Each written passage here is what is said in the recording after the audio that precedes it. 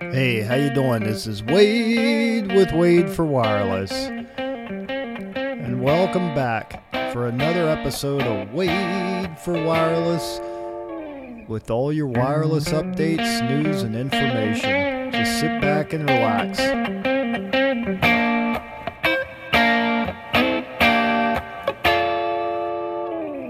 Hey, this is Wade back with Wade for Wireless. Wade, W-A-D-E, the number 4, wireless.com. And I am your resource for wireless technology, smart tech, business advisement for technology, and pretty much anything. Investors call me too, so knock yourself out. Reach out to me. Anyway, today I want to talk about how do we get more backhaul bandwidth? Because we all know it's all about the backhaul.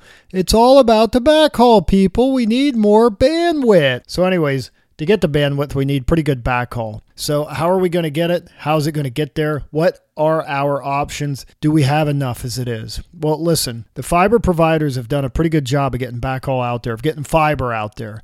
But the reality is, with 5G rolling out, we're going to want more, and even more. We're going to need it not only for bandwidth, but we're also going to need it for, say, low latency, like the IoT applications. Now, when I get into this, FWA is fixed wireless access. FTTH is fiber to the home, and FTTP is fiber to the premise. But first, I want to thank my sponsors, Tower Tracker Pro. Tower Tracker Pro can be found at towertrackerpro.com, and they are your closeout package software as a service to get it done right in one visit.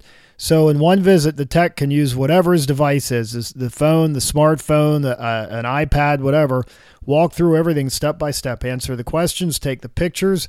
You won't miss a thing. And if he does miss something, he can upload it to the cloud, and someone in the back office can check the closeout package and make sure that the pictures look good and they have the embedded data that you need. You know, you need all that GPS data. Also, I want to thank Tower Safety and Instruction. They can be found at towersafety.com, towersafety.com, and they are your training solution for any tower company that's out there. They offer a lot of solutions. They can help you with not only the online training, which you have at teltechcollege.com, teltech-college.com, and they can provide online training, but also live training for the actual climbing, the safety, the rigging, the rescue, and so on. And the other thing they have online is drone training, because we all want to know how to use those drones at the tower site. That is becoming critical and key and seems to be a big thing now. It's not as easy as you think, and you'd better know the rules when you go out there. All right, let's talk about backhaul. So the bandwidth for backhaul. First off, when I laid out this blog, I had a couple questions. One, is fiber key? Of course, fiber's key. We're gonna need it no matter what. Fiber is critical. It's critical and necessary for us to move ahead, especially with 5G. We need to have fiber deployed as many places as possible. Now, I know we're thinking it's all going to be needed for broadband, but even for IoT, if we want low latency, we're going to rely on fiber.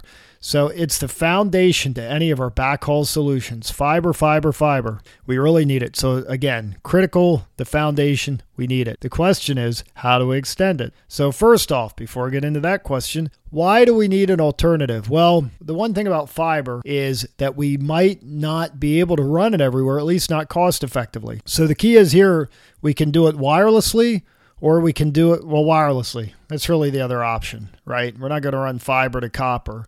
If we could run copper, we'd run fiber. The alternative is wireless, FWA, fixed wireless access. So what we want to do is look at that as an option to extend the fiber. The process is a straightforward one. It's where we must plan what we want, how much we want, and try to future-proof what we can. Growth needs to be estimated. Anyone who deploys fiber will tell you they could roll out anytime. Lead time from the factory could be an issue. Depending on what you order and how much, could be over 8 weeks, could be longer. That's not the real delay in rolling out fiber, though. It's not the real problem. The real problem in running fiber in a city is several-fold. One, the permitting issue. Two, are you going overhead or do you have to go underground? If you go underground, are you allowed to rip up the road? You have to get a permit to rip up the road. Can you go under? Can you bore underneath? There's a lot of issues. And the permitting takes a long time. And the other one is when you go for your permit, the city may have a dig once policy. Dig once is awesome for the city because they don't want to rip up the streets any more than they have to. For you, if you need fiber in a hurry, it's a problem because you don't know what the dig one schedule is. They may have to reach out to all the other people and lay all the fiber at the same time. You'll be working around other people's schedules, and it's going to be a real challenge.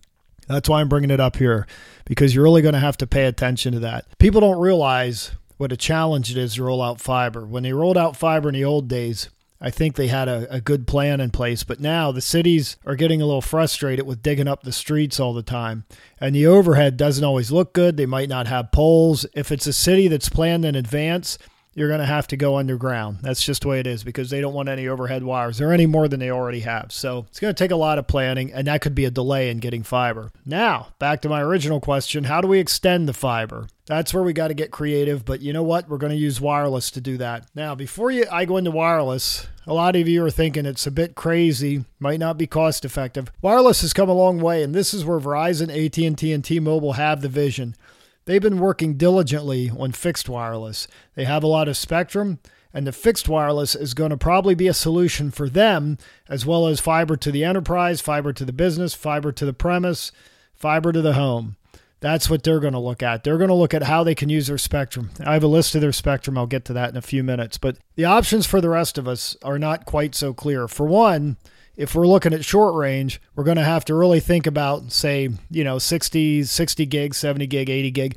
If we want like a gigabit of bandwidth, a gigabit per second. So in the higher areas, we do have the wide gig spectrum. I'll get into that in a minute. But the spectrum, the reason I pointed that out, it's not just for the carriers. It isn't like the carriers have locked up all this spectrum. There is spectrum for us to use. There's radios for us to use. Talk to the OEM, see what's out there. If you want a gigabit link, there are options depending upon the distance you want to go. I just bring up a few options here, but it is a great way for us to extend the fiber. And that's what we have to look at. We have to not only look at what the carriers paid for, but what's available to the rest of us, okay? The radios cost less than they ever did. The deployments are getting easier. You don't have as much engineering. That's good and bad. For the vendors and the OEMs, it's sort of bad, because if anyone can do it, why do they need them? They just want to buy the equipment and put it in. If they have problems, that's another story. So, who can do this? Let me tell you it's something. Anyone can put in a wireless link. I've done it several times. Years ago, that was my core business, and that was before anyone could do it. That's when you had to have the engineering. We had lightly licensed. You had a lot of different things, fully licensed, but it's physical work, but it can be done. If someone has the know-how, the wherewithal to put in a wireless link, you'll be set. I would recommend a professional if you're listening to this, but you can do what you want. If you guys think you can do it yourself, God bless. So fiber, on the other hand, it is a necessity. You're going to need a fiber drop somewhere. Even if you have 8 microwave links, somewhere you're going to need a fiber drop, or 8 wireless links, I should say now, because microwave, when you think of microwave, generally you think of point-to-point, but now a lot of the microwave out there for broadband is point-to-multipoint. So that's something we got to look at. But anyway, we're still going to need fiber somewhere. Fiber is deemed valuable. We need it, okay? You're going to pay for it monthly. You're going to pay for it like it's an OPEX and a CAPEX to put it in. But the carriers are getting around running fiber everywhere. And they're using UE backhauls, what they're using now. And a good example of that is Sprint. I also have a link in there. If you go to wadeforwireless.com, Wade, W-A-D-E, the number 4 wireless.com, and search for what is LTE UE backhaul, you'll find the blog on it, because that's the name of the blog. What is LTE UE backhaul? UE's user equipment. So what they did, as you know, Sprint has a ton of 2.5 gigahertz spectrum. So they started using that for backhaul.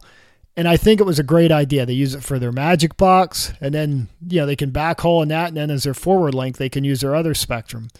But the key is with this, they tried to do their whole mobility deployment with that. Mobility, what their deployment was to go with mobility was to put poles everywhere, and they only had to run power to the poles. The plan was to use UE backhaul, and as a backhaul, back to another cell site, and then they would concentrate their other spectrum as a forward link to that particular area. I think it's a great idea. Let me start by saying that. That is a great idea. It's very cheap, very cost-effective, very quick, or so they thought it would be. The thing they overlooked, they thought they could get by the permitting process, which I guess they did in some areas. They thought they could push things through quickly and easily. I guess they did in some areas, but let's face it, mobility is not exactly well liked in a lot of towns, townships, and cities. I think they meant well, but it just seemed to backfire on them. They seem to want to try to push things through. So the reason I'm saying that, when you do a deployment, there's more to it than just planning out the backhaul and the equipment. You really have to think of site acquisition. Site acquisition is key. It's expensive, but it needs to be done.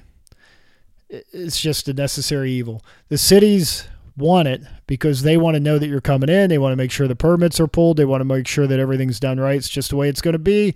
I wish I had something better to tell you. That's the way it is. I haven't found a way around it yet. So, while the backhaul's cutting edge, the UE's cutting edge, you really got to look at what they're trying to do here. They're trying to get something deployed very quickly. Now, something to think about with UE backhaul, it could be a good alternative to running fiber somewhere while you're waiting on fiber. There may be a long lead time for fiber. There may not be a way to get it there quickly and easily, or maybe you're just waiting until you can get fiber to your other microwave link. The problem with 60, 70, and 80 gigahertz, or even this 24 gigahertz, it's pretty much line of sight right now. It's not completely line of sight, but it's close. So you got to think about that when you're planning this out. The other thing you have to think about is your location, where you're going to put your wireless link.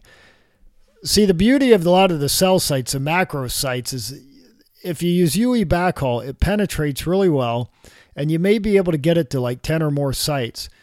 If you have, like what the carriers have, they have a lot of spectrum. I'll get into that in a minute. If they start using their millimeter wave as backhaul, and they have a site that they can reach 10 other sites, whether they be macro, mini, or small cells, and they can get a gigabit per second there, life is good. That's going to free up CapEx and OpEx money for other things, especially if they can expand it and it's future-proof. That's when you really see the savings and the growth come into play. So I just want you to think about that. I have a list here. I'm just going to read it. It's about the wireless spectrum that we have here in the States. Like Verizon has over 100 megahertz of 28 gigahertz and 39 gigahertz spectrum. AT&T has over 100 megahertz in the 28 gigahertz and the 39 gigahertz spectrum. So there you have the two carriers have a lot of spectrum. Is it obvious? T-Mobile, and I really didn't know they had this much, but T-Mobile has 78 megahertz in the 28 gigahertz spectrum. So there you have three carriers with a lot of spectrum, okay? Sprint has 200 megahertz in the 14.5 to 15.35 gigahertz spectrum. Listen, I don't know what they're doing with that. 200 megahertz would be sweet to add to their 100 megahertz at 2.5 gigahertz, but what do I know?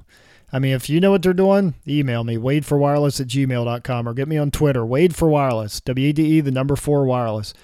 And last but not least, US Cellular has 10 megahertz in the 28 gigahertz band. I'm just pointing that out to show you they have plenty of spectrum. And the spectrum, well, they could use it for fiber to the home and fiber to the premises, sort of like a wireless fiber, just put a device out there and they won't have to dig up and they won't have to put out all the cost to run fiber anywhere except to the one location where they have this spectrum, where they have a BTS there, a transmitter. That's the way I see it, and I see them saving a lot of money doing that, and I do see them using it for their own systems, not just for other people. Something people ask, too, I was bringing up earlier about the what choices you have if you're not a carrier. Well, you have WiGig. It's unlicensed spectrum in the ISM band, and the FCC just recently released another 7 gigahertz of spectrum from 64 gigahertz to 71 gigahertz, extending the 60 gigahertz band. So it's 802.11 AD broadband, which we'll call WiGig. That's what they call it. I don't call it that. But I do call it that because they call it that. Sorry. Before there was just 57 to 64 gigahertz spectrum. So you had 7 gigahertz to play with. That's really nice that you have all that spectrum. And now they added another 7 gigahertz. So now we have up to 14 gigahertz of spectrum to play with. I'm not sure how that's going to play out, but I think it's pretty cool they did it. And I know the other spectrum worked just fine for very short hauls, but you could get a gigabit per second through it easy. So now they're going to push that. So if you're interested in learning more about that, about WiGig, there's a cool little, IEEE tutorial article at radio-electronics.com. And just get on there and just search 802-11 AD-microwave. It'll be in there. Plus, I have the link in my blog. It's just easier to go to my blog and click on the link, okay? I'm just saying. So to be honest with you, this sounds cool. I'm trying to relate how it's going to relate to the real world. I do see it as a pretty cool option, something cheap, cost effective for anybody, but there's a lot of physical limitations. When I ran out 60 gig before, I put in a few links. You're limited by distance. Obviously, it's a very short link. And you're also limited by weather. Weather could be an issue, heavy downpours, and so at least I felt that way. I don't know. You do see bit errors. So there's a lot of limitations, but it works. So now, if you have 14 gigahertz of spectrum, who knows what bandwidth? I mean, I don't know off the top of my head what bandwidth. I know you can easily get a gig link through there. 14 gigahertz? Man, if you can open up all that spectrum, I imagine you get 50 gigabit per second link through there, hypothetically. You'll have to talk to your OEM to see what they can really do, or your vendor, or whatever. Now, the other thing I'm always such a fan of is CBRS. I got to tell you, CBRS, as far as a backhaul, if you need broadband, I really don't see it as a viable option. I see it more as a front haul, the last mile to a device, to a UE. So I'm really looking forward to that when they put that in every device. I'm just saying it's a viable option, but it won't have the bandwidth that these other options do that I was bringing up.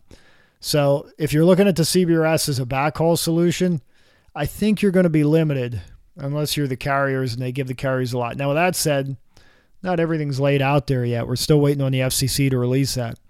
So now let's get back to the backhaul issue. I went over the spectrum, went over fixed wireless access, went over what you can do, what the carriers can do. So how do we plan backhaul? So this is tricky. The carriers know that they must plan it carefully. So let's look at what the carriers do. First off, what's the site need based off population and usage projections? You really have to make some projections here. You could be wrong. You don't want to guess too low because then you have customers complaining. You don't want to guess too high because then your CapEx and your OpEx is screwed up. Why spend more money than you have to? You want to get it as close as possible. I always err on the high side because, you always assume the site's going to grow, right? You're going to have more users, more and more daily.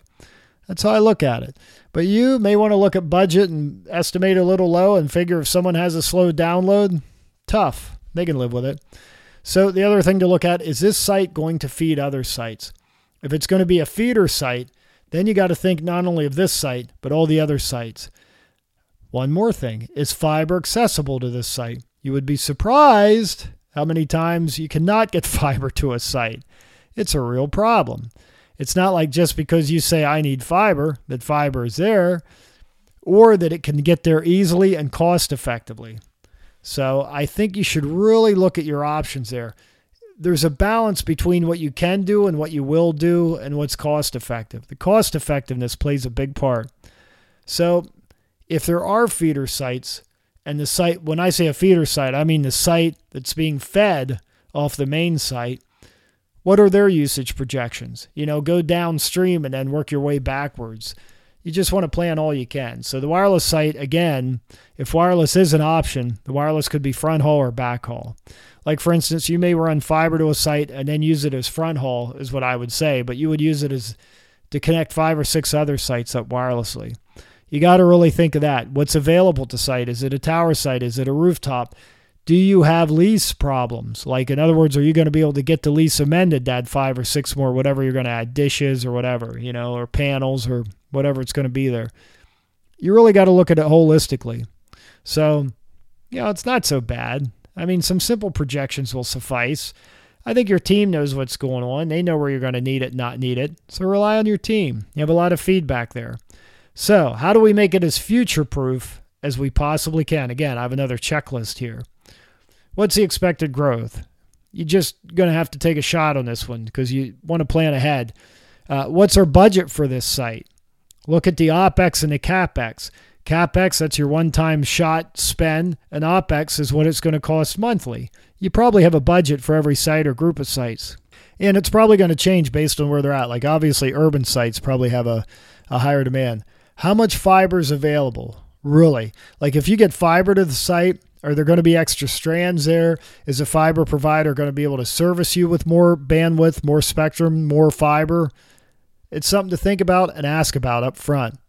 If wireless, do we have the height, the mounting space, or rental agreements? If you're doing wireless, all that matters. Also, what would be the site acquisition fees?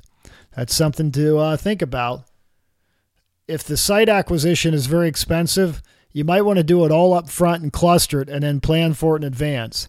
So when you're considering this, consider it during the installation. Also, can the lease be modified to add more equipment? If you don't want to pay for all that space up front, put an option in there for you to be allowed to add more equipment. And I'm sure that the landlord will come back and say if it's available. So you're taking a chance there. By the way, can the fiber provider give you another strand or two if needed? I'm just saying it's something to think about. If the fiber provider says there's plenty of strands there, you're good. But if you put your stuff in and they say there's no more available fiber there, you better be thinking ahead if you're thinking about growth, because it's not going to happen quickly or easily unless the fiber provider planned for it. I'm just saying it's something you want to think about, and it's a good question to ask your fiber provider. So it takes some planning to do this right. And as usual, planning is essential. Not everyone does it right, but it's something to think about. Now, looking at the big picture, if you're doing a mass deployment, it's going to be very hard to plan this stuff down to the site level. So you're going to have to set up some rules for each one. You're talking about a large group of site. You're talking about making everything as cookie cutter as possible. And you want to be prepared whether you use an FWA or FTTP. You want to be prepared for either one. So I put together some questions for you. Just some quick questions that I think could be answered quickly in site acquisition. Can fiber be run overhead or underground? Does it have to be underground? A lot of places it's underground only. It's something to think about, and it changes your cost model. It changes the speed to deployment. Can we get through the permitting process quickly? Some places you can for fiber, some places you can't. Is there a dig once policy? If so, what is the lead time for the next dig? It's a very important question to ask. A lot of cities have a dig once policy, and I get it. They don't want to rip up the streets every month because someone's running fiber. So find out what the lead time is for the next dig. Is there room at the site for another dish/antenna for wireless access? That's a big issue people overlook. They go in these sites and the sites fill up, or they're already full and they were lucky to get space, and then they can't put anything else on the tower or on the rooftop. Seriously, it's a real problem. So think about that ahead of time. Look at what's out there. If FWA, is there line of sight to the other location? You're going to want the clearest line of sight you can possibly get depending upon the spectrum you're going to use, just so you can get the best backhaul you can. That's what I'm saying. Now, if it is FWA, you have UE as an option. That's something that Sprint proved works. I don't know how well it works. I mean, I don't hear much about it anymore, but if you have a UE option, you have a good chance of putting stuff up almost anywhere where you have a macro site nearby. It really works out well. So there you go. Another high-level plan and a checklist. I have plenty of links in there. Look under the resources section of this blog and you'll see it. If you want to reach out to me, Twitter, Wade4Wireless. Email, wade4wireless@gmail.com. LinkedIn, just go to linkedin.com and look for Wade Sarver. And Facebook, again, Wade4Wireless. I have all the links in the blog. www.wade, W-A-D-E, the number 4, wireless, wireless.com. So again, wireless, smart tech, there's your call to action. And if you want to see these in reports, I'm putting reports together, soon to be available in PDF, and I'll probably put another book out on Amazon. I'm just trying to get this together to help you guys move ahead with deployment and learn something quickly. It takes a lot of time to learn this stuff, and there's a lot of options. So maybe these reports will help you. Also, a lot of the investors want to see this information to know how to plan out. They're investing for the tower sites and they want to know how the rent's going to go. And the tower owners, let's face it, they're really smart. They're going to look at what they can do to maximize every dollar they can get in a tower or rooftop. Hey, I just want to say thank you. I appreciate your time. I appreciate your hard work. I appreciate anyone who works in this business. Thank you. Be smart, be safe, and pay attention. See ya.